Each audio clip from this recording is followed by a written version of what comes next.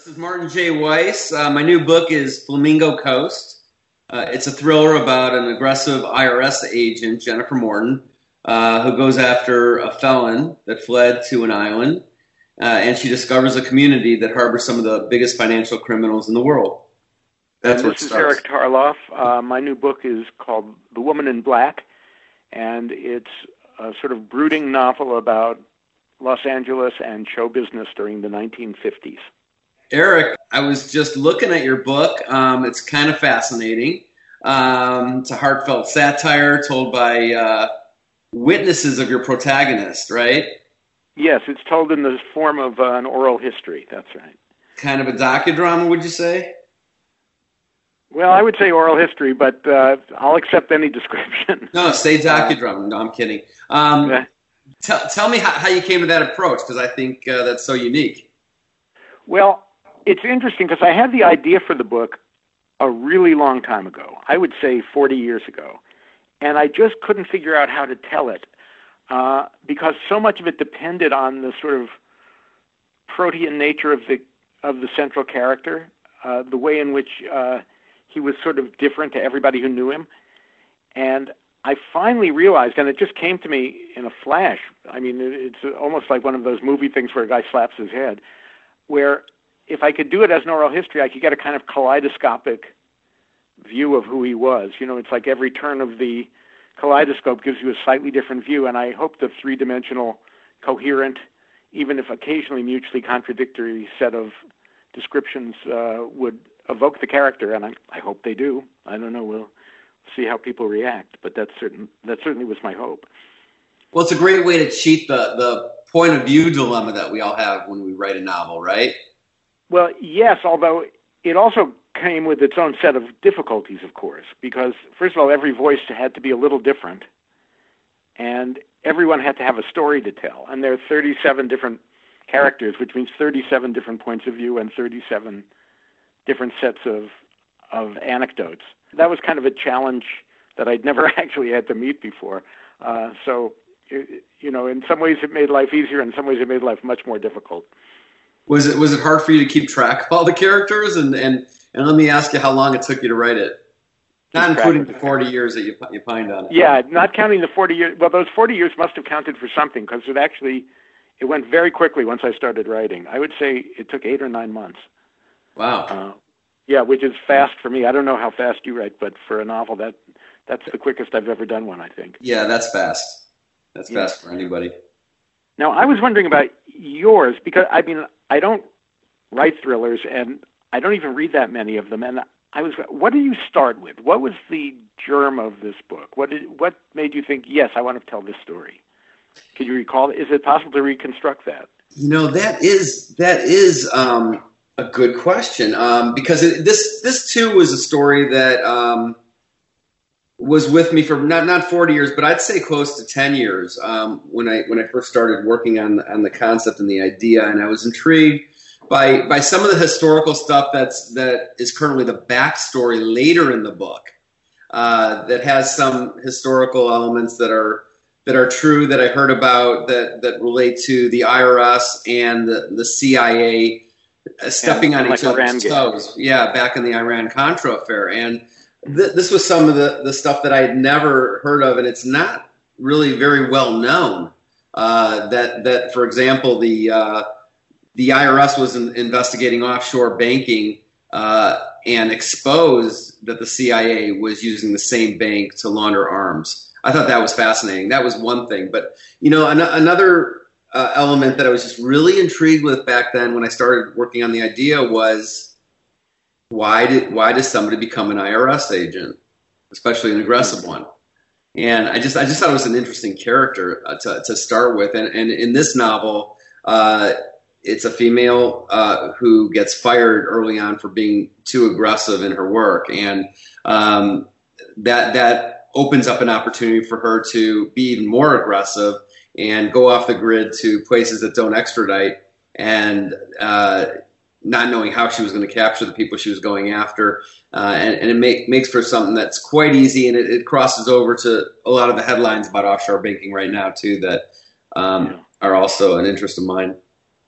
But I mean, in a way, you're almost begging my question, because what I'm wondering is, if you started, did you start with the curiosity about the CIA and banking? I mean, that question, or did you start with the character of the of Morton, or where do you begin? The question of how you develop a story, or how even I develop a story, is always of interest to me, because it's the most mysterious part of the process. And I was wondering a little bit about what your process was. My process, that is a great question. My process builds on itself. And usually I start with, you and I both come from, TV and movies a little bit. So, I do start with a concept, and I test the concept and see if it works and if it's a good enough hook. But once I do that, it starts to build on itself. And, this was, I was really intrigued about somebody that did infiltrate a community of people that changed their identities and hid their money and disappeared. And I read a lot of stuff that was really weird, stuff I found on the internet, books that I found on Amazon that were really obscure about telling people how to disappear. And I thought that was, just a wild thing to think about. It was also another thing I remember when my father passed away a long time ago, and I remember seeing somebody that looked like him, and my imagination went wild, and I said, what if he's still alive? Of course, it was wishful thinking, but what would have happened to him? That was another element that I added to the story of, what if there are a lot of people that can do this and really can change their identity and have a second lease on life and just do things differently. That spawned my imagination, and then I built on that and pieced together other characters, and like anything else, it just developed. And I started with something, and then I get obsessed with it and just start writing it, and it starts building and coming together until it's complete. At what point did Jennifer come to you, would you say? I mean, was that early on? Was that part of the early development process, or the character, like I said, of an IRS agent, and who would become an IRS agent, and why an aggressive one? What the backstory would be really intrigued me. But my first drafts were a male character, actually. Well, see, that's getting at the kind of question I was asking. That's really interesting. So, what made you decide to change it from male to female? It really wasn't me at first. It was a suggestion by a producer that was interested in the movie rights, and a female director actually wanted to do it. And she said, I really love the story. Can you make the protagonist a female? And I said, well, it's really a story about a father and son. I don't think so. And I sat on it a long time. And I said, one day I literally went into my Word document and did a fine change thing with the character's name was Jeffrey, and changed it to Jennifer. And I just did it on a lark. I was just goofing around one day, and I started reading it with Jennifer, and I said, you know what? A lot of what we think of as male characteristics became a lot more interesting when it was through the eyes of a female, and so even though I was opposed to it at first, I started to go with it. And then that spawned a rewrite with a lot of other ideas I can see how that would sort of provide a whole different dynamic. But surprisingly, it made it more interesting to me. So that was a nice surprise and kind of later in the process. And when I read it, it's interesting you mentioned the origin, because I kept thinking this is a movie. Did you think of it in those terms when you were writing it? I did, and I think in those terms when I write a book or movie. Although I'm newer to novels, and I kind of like it because you can fill in all the blanks and all that. But I do find the structure to be similar because that's how I like stories to be told. So, and I think there is a lot of overlap, and I do think probably more visually. So. I did think, and I do think it could translate, but I think I kind of like the way it works as a novel too. I was going to ask you the same question because, for lack of a better comparison, your book reminds me a little of Spinal Tap. that kind God, of structure. one of the blurbers mentions that. I don't see it at all. I've got to be honest with you. And even he called it a satire, and I don't see that either.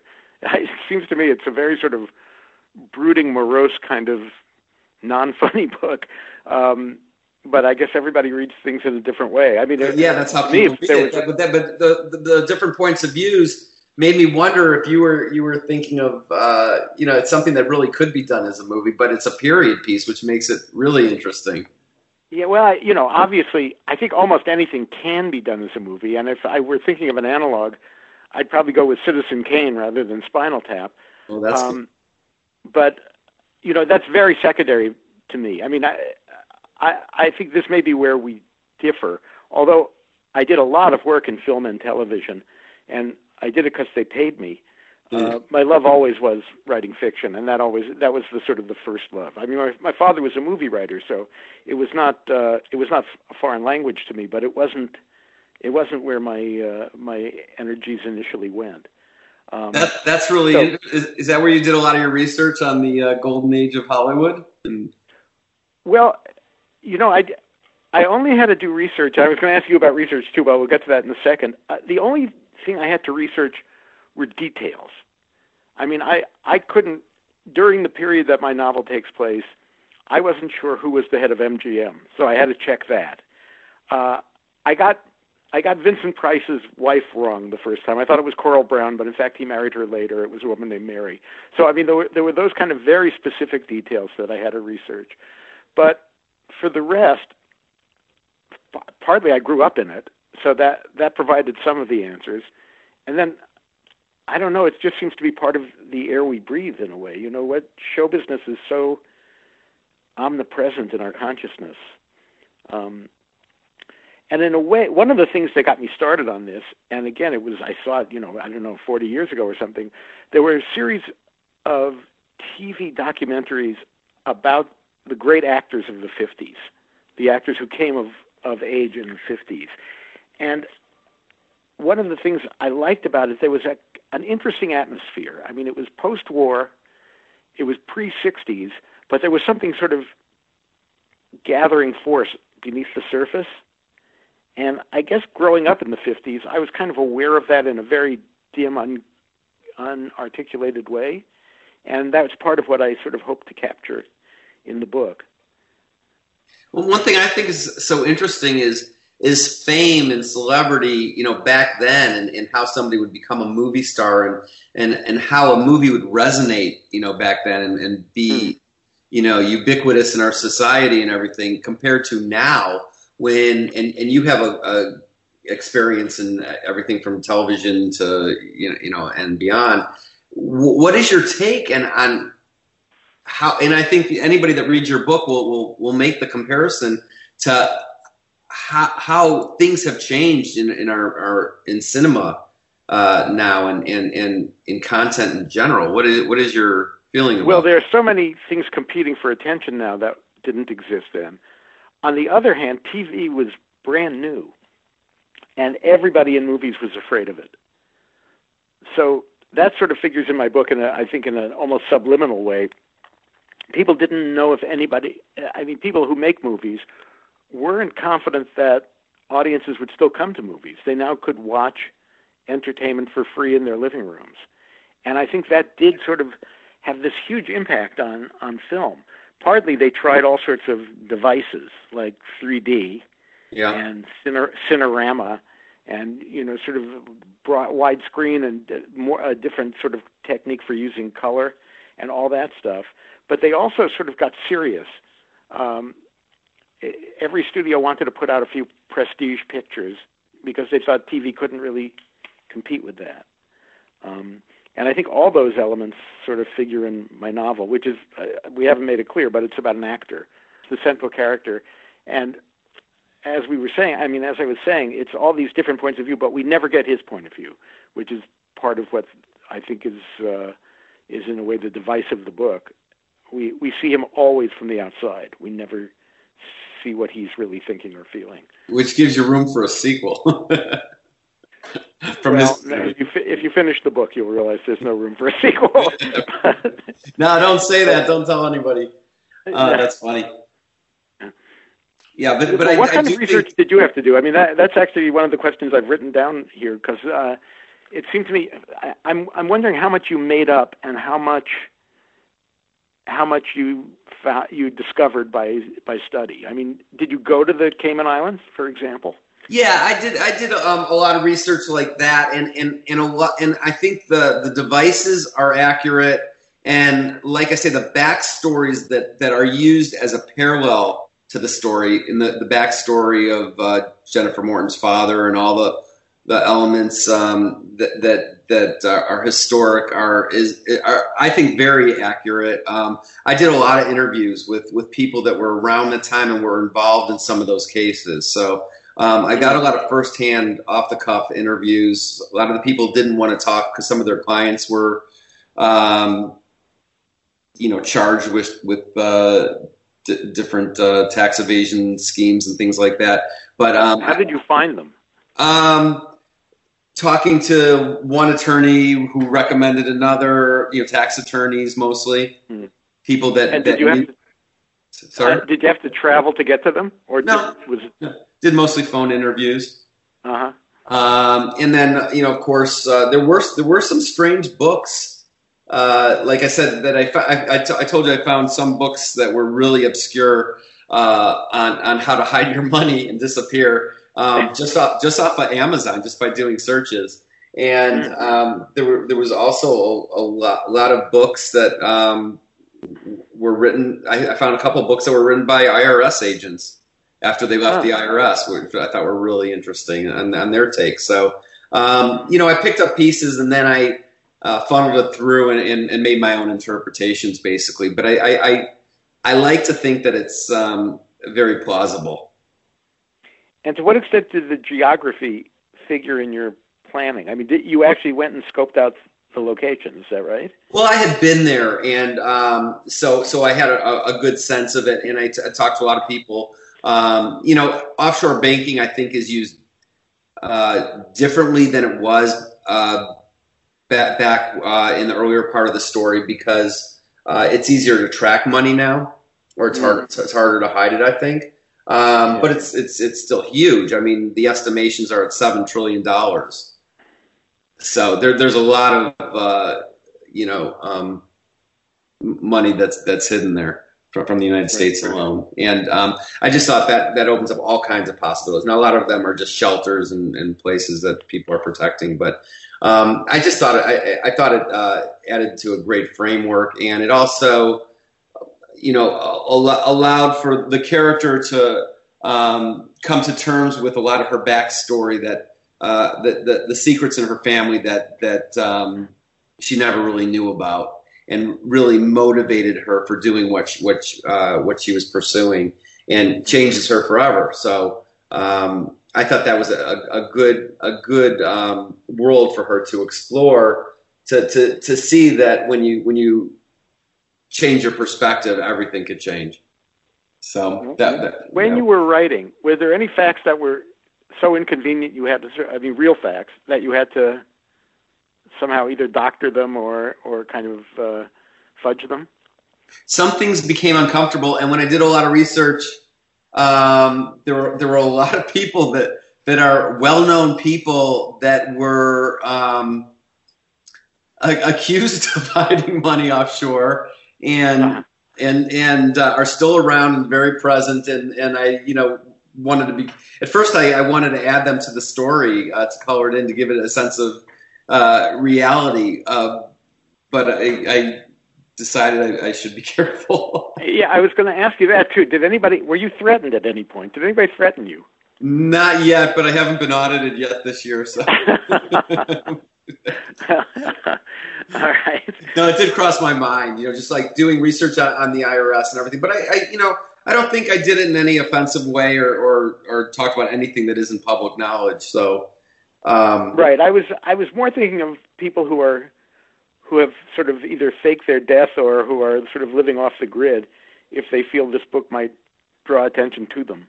Right. And, I just think that that's the most fascinating area, and it makes you wonder. But it is plausible, and I think it is prevalent now. Yeah. So that was kind of neat. But so one of the things I wanted to ask you, as somebody who has written and successfully in almost every medium, because you said that you were originally most attracted to being a novelist, and you've done always. That was and you've done 3 or 4 already. The new one is my 4th. It's your 4th. You've written on big TV shows. I know you said that it was just a paycheck, but MASH and All in the Family, and you've done some big movies, and you're very prolific in journalism. How do you juggle it all? What do you how do you organize? You left out my speeches for President Clinton and Vice. I didn't leave it out. I was going to ask about that next, actually. It's the weirdest element in my CV. But anyway, what was your question? No, I was just wondering, I think it's really interesting because I have tunnel vision. I tend to compartmentalize and work on one thing at a time. It's difficult, except when I'm directing things, it's, I can multitask, but when I'm writing, I'm very focused on one thing at a time. How do you juggle your projects, decide what to work on, or do you just do it as things come in, or how do you prioritize? How do you work? Well, if I'm working on a novel, that takes pride of place. I do find, although there's a lot of overlap, I do find different writing muscles are engaged when writing fiction as opposed to, say, writing a movie or even writing a play. I've done a few of those too. Right. And it's hard to explain how it feels different. I mean, part of it is obvious. If you're writing a movie, a director is going to provide the visual element. And if you're writing a novel, you have to find a way of conveying as much of that as you can without writing really reams of boring description. But in another way, I think you sort of have to get inside your characters more if you're writing a novel. I mean, you don't have actors to embody the different parts. It just requires, I think it requires a more vivid and focused writing to write fiction. You're the director, you're the actor, and you're the writer. Yeah, it's fuller. It's the complete thing. Yeah, I mean, I find it much more satisfying, in a way more challenging. The challenges of writing a screenplay are mostly, I find, technical or mechanical. I mean, the scenes, you have to sort of construct every scene in advance, and you have to know all that stuff. But in terms of sort of stretching creatively, I just find novels much more, in a way more difficult, but also much more fun. I think to me, in a way, it's more. I love movies, and that was my first love. But I do find writing novels more satisfying, just because you get to play all those roles. Whereas whether you're a screenwriter or director or producer, or whatever, you're building on other people's work, and it's a constant process. It's more collaborative, and there's a benefit to that too. And it's the benefit.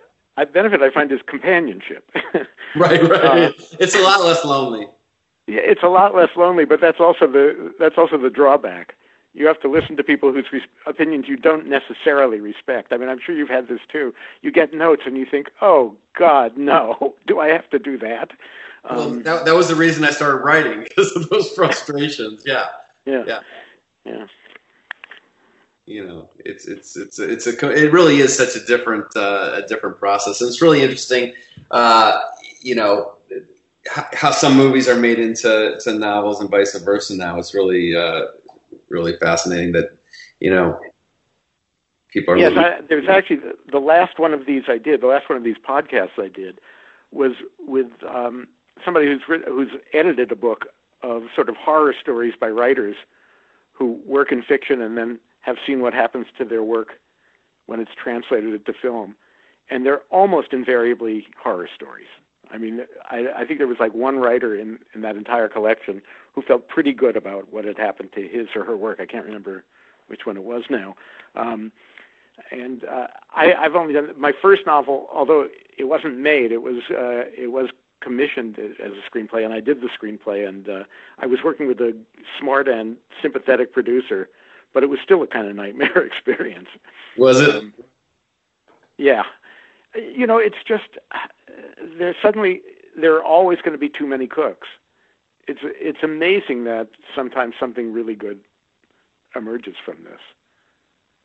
It is amazing when it doesn't, and many times it doesn't. Sometimes it goes in the other direction. Well, and you don't know. Mostly. Yeah, well, yeah, and you don't know if something had the potential, if it had been done differently, and that's always delicate, and it's all personality driven. Yeah, I mean, and it is true, and these are sort of, this has become a cliche, but once you sell a book to the movies, it's no longer your book anymore.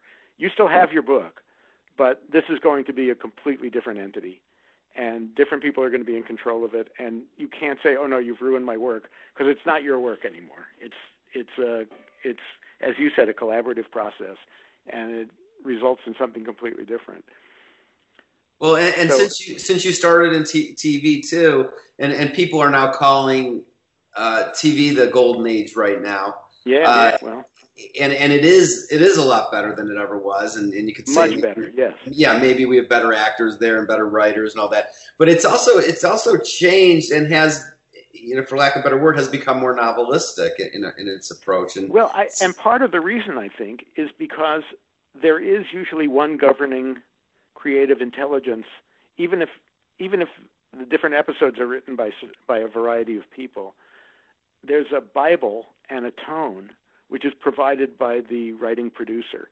Yeah, I mean, if you look at David Chase's work, or if you look at The Sopranos, or if you look at any number, Breaking Bad, any number of things, you can actually attribute the work to one mind. It's obviously collaborative, but the tone, I think, can be attributed to one particular creative person, and that, I think, makes a huge difference. It does, and movies were supposed to do that too, especially with the word auteur. Auteur, which is, yes, I've written about that. Have you? Okay, so that was supposed to work, and it was supposed to be a vision, but it varies, right? And it varies. Well, and I think the problem is the auteur is supposed to be the director. And I think that automatically distorts how it really works, unless you're dealing with somebody who writes as well as directs. Right, that's it. If you have a writer-director, then it's a little yeah, then you might begin to say, okay, although even then, the editor is going to probably play a much bigger role, unless the writer-director also edits, like with Francis Ford Coppola. And that's very rare, yeah. Yeah. So... anyway, yes, if I were starting in TV now, I think I would probably like it much better than I did when I was doing it. Do you pursue, you still do any TV or movies, or just completely focused on? I haven't in a while. I mean, I've written a couple of screenplays unproduced so far with another writer, a very good writer named Treva Silverman, but that's like once every few years we might do that. It's not something I do on a regular basis. Sorry, go ahead. Oh, I was just going to say the journalism, though. That's in a way just getting things off my chest. So that's easy. For me, that's like it almost doesn't feel like writing. It feels like something else. Venting. It feels like venting on paper. When did you move out of Hollywood? Well, when I went to college. Oh, okay. I made it a point not to live in L.A., even when I was working in film. I would fly down for meetings and then fly home to do the work. I just found it was better for my sanity. That's interesting. Partly because up here, my friends do all sorts of different things. Yeah. And down there, virtually all my friends were in the industry. And I liked the variety. And also, I found I was becoming unhealthily competitive. Right, right. If a good friend had a development deal and I didn't, I resented it, and I didn't think that was a very healthy way to live my life. So that's good that you learned that early on. Yes, well, I just never went. I was born in L.A. and I spent the first 12 years of my life there, or 13 years, but I realized that wasn't the place I wanted to live, and as a consequence, I really like the place. Almost everybody I know who lives in L.A. complains about it.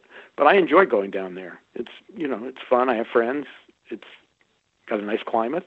and so on. Yeah, no, it's a fun playground, but it can get overwhelming, because it is such a unique place, a one-sided place. And once my son was born, I really didn't want him to grow up in that environment. I didn't want him to go to a school where everybody knew what everybody else's parents were up to and what car they drove and stuff. It just seemed to me distorting. You mean like birthday parties on private jets?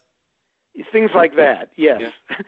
Or, oh gee, you only drive that year car? My father has I just didn't want that to be part of his life.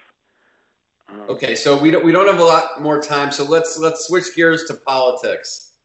Okay, before we only is have that a couple allowed? minutes. So what? Tell me, you did some speech writing for the Clintons, is that right? Yeah. Well, my wife was in Clinton's cabinet in the first term. Oh, okay. And so we moved to Washington for those 4 years, and the White House asked me if I would help out with speeches, and it seemed like a very exciting thing to do, so I did. And mostly the humorous speeches. And I've got to tell you, when the president delivers a speech that you wrote and it gets laughs, it's a pretty damn gratifying thing, and it would be sometimes for those black tie dinners, like the Correspondents' Dinner or the Gridiron.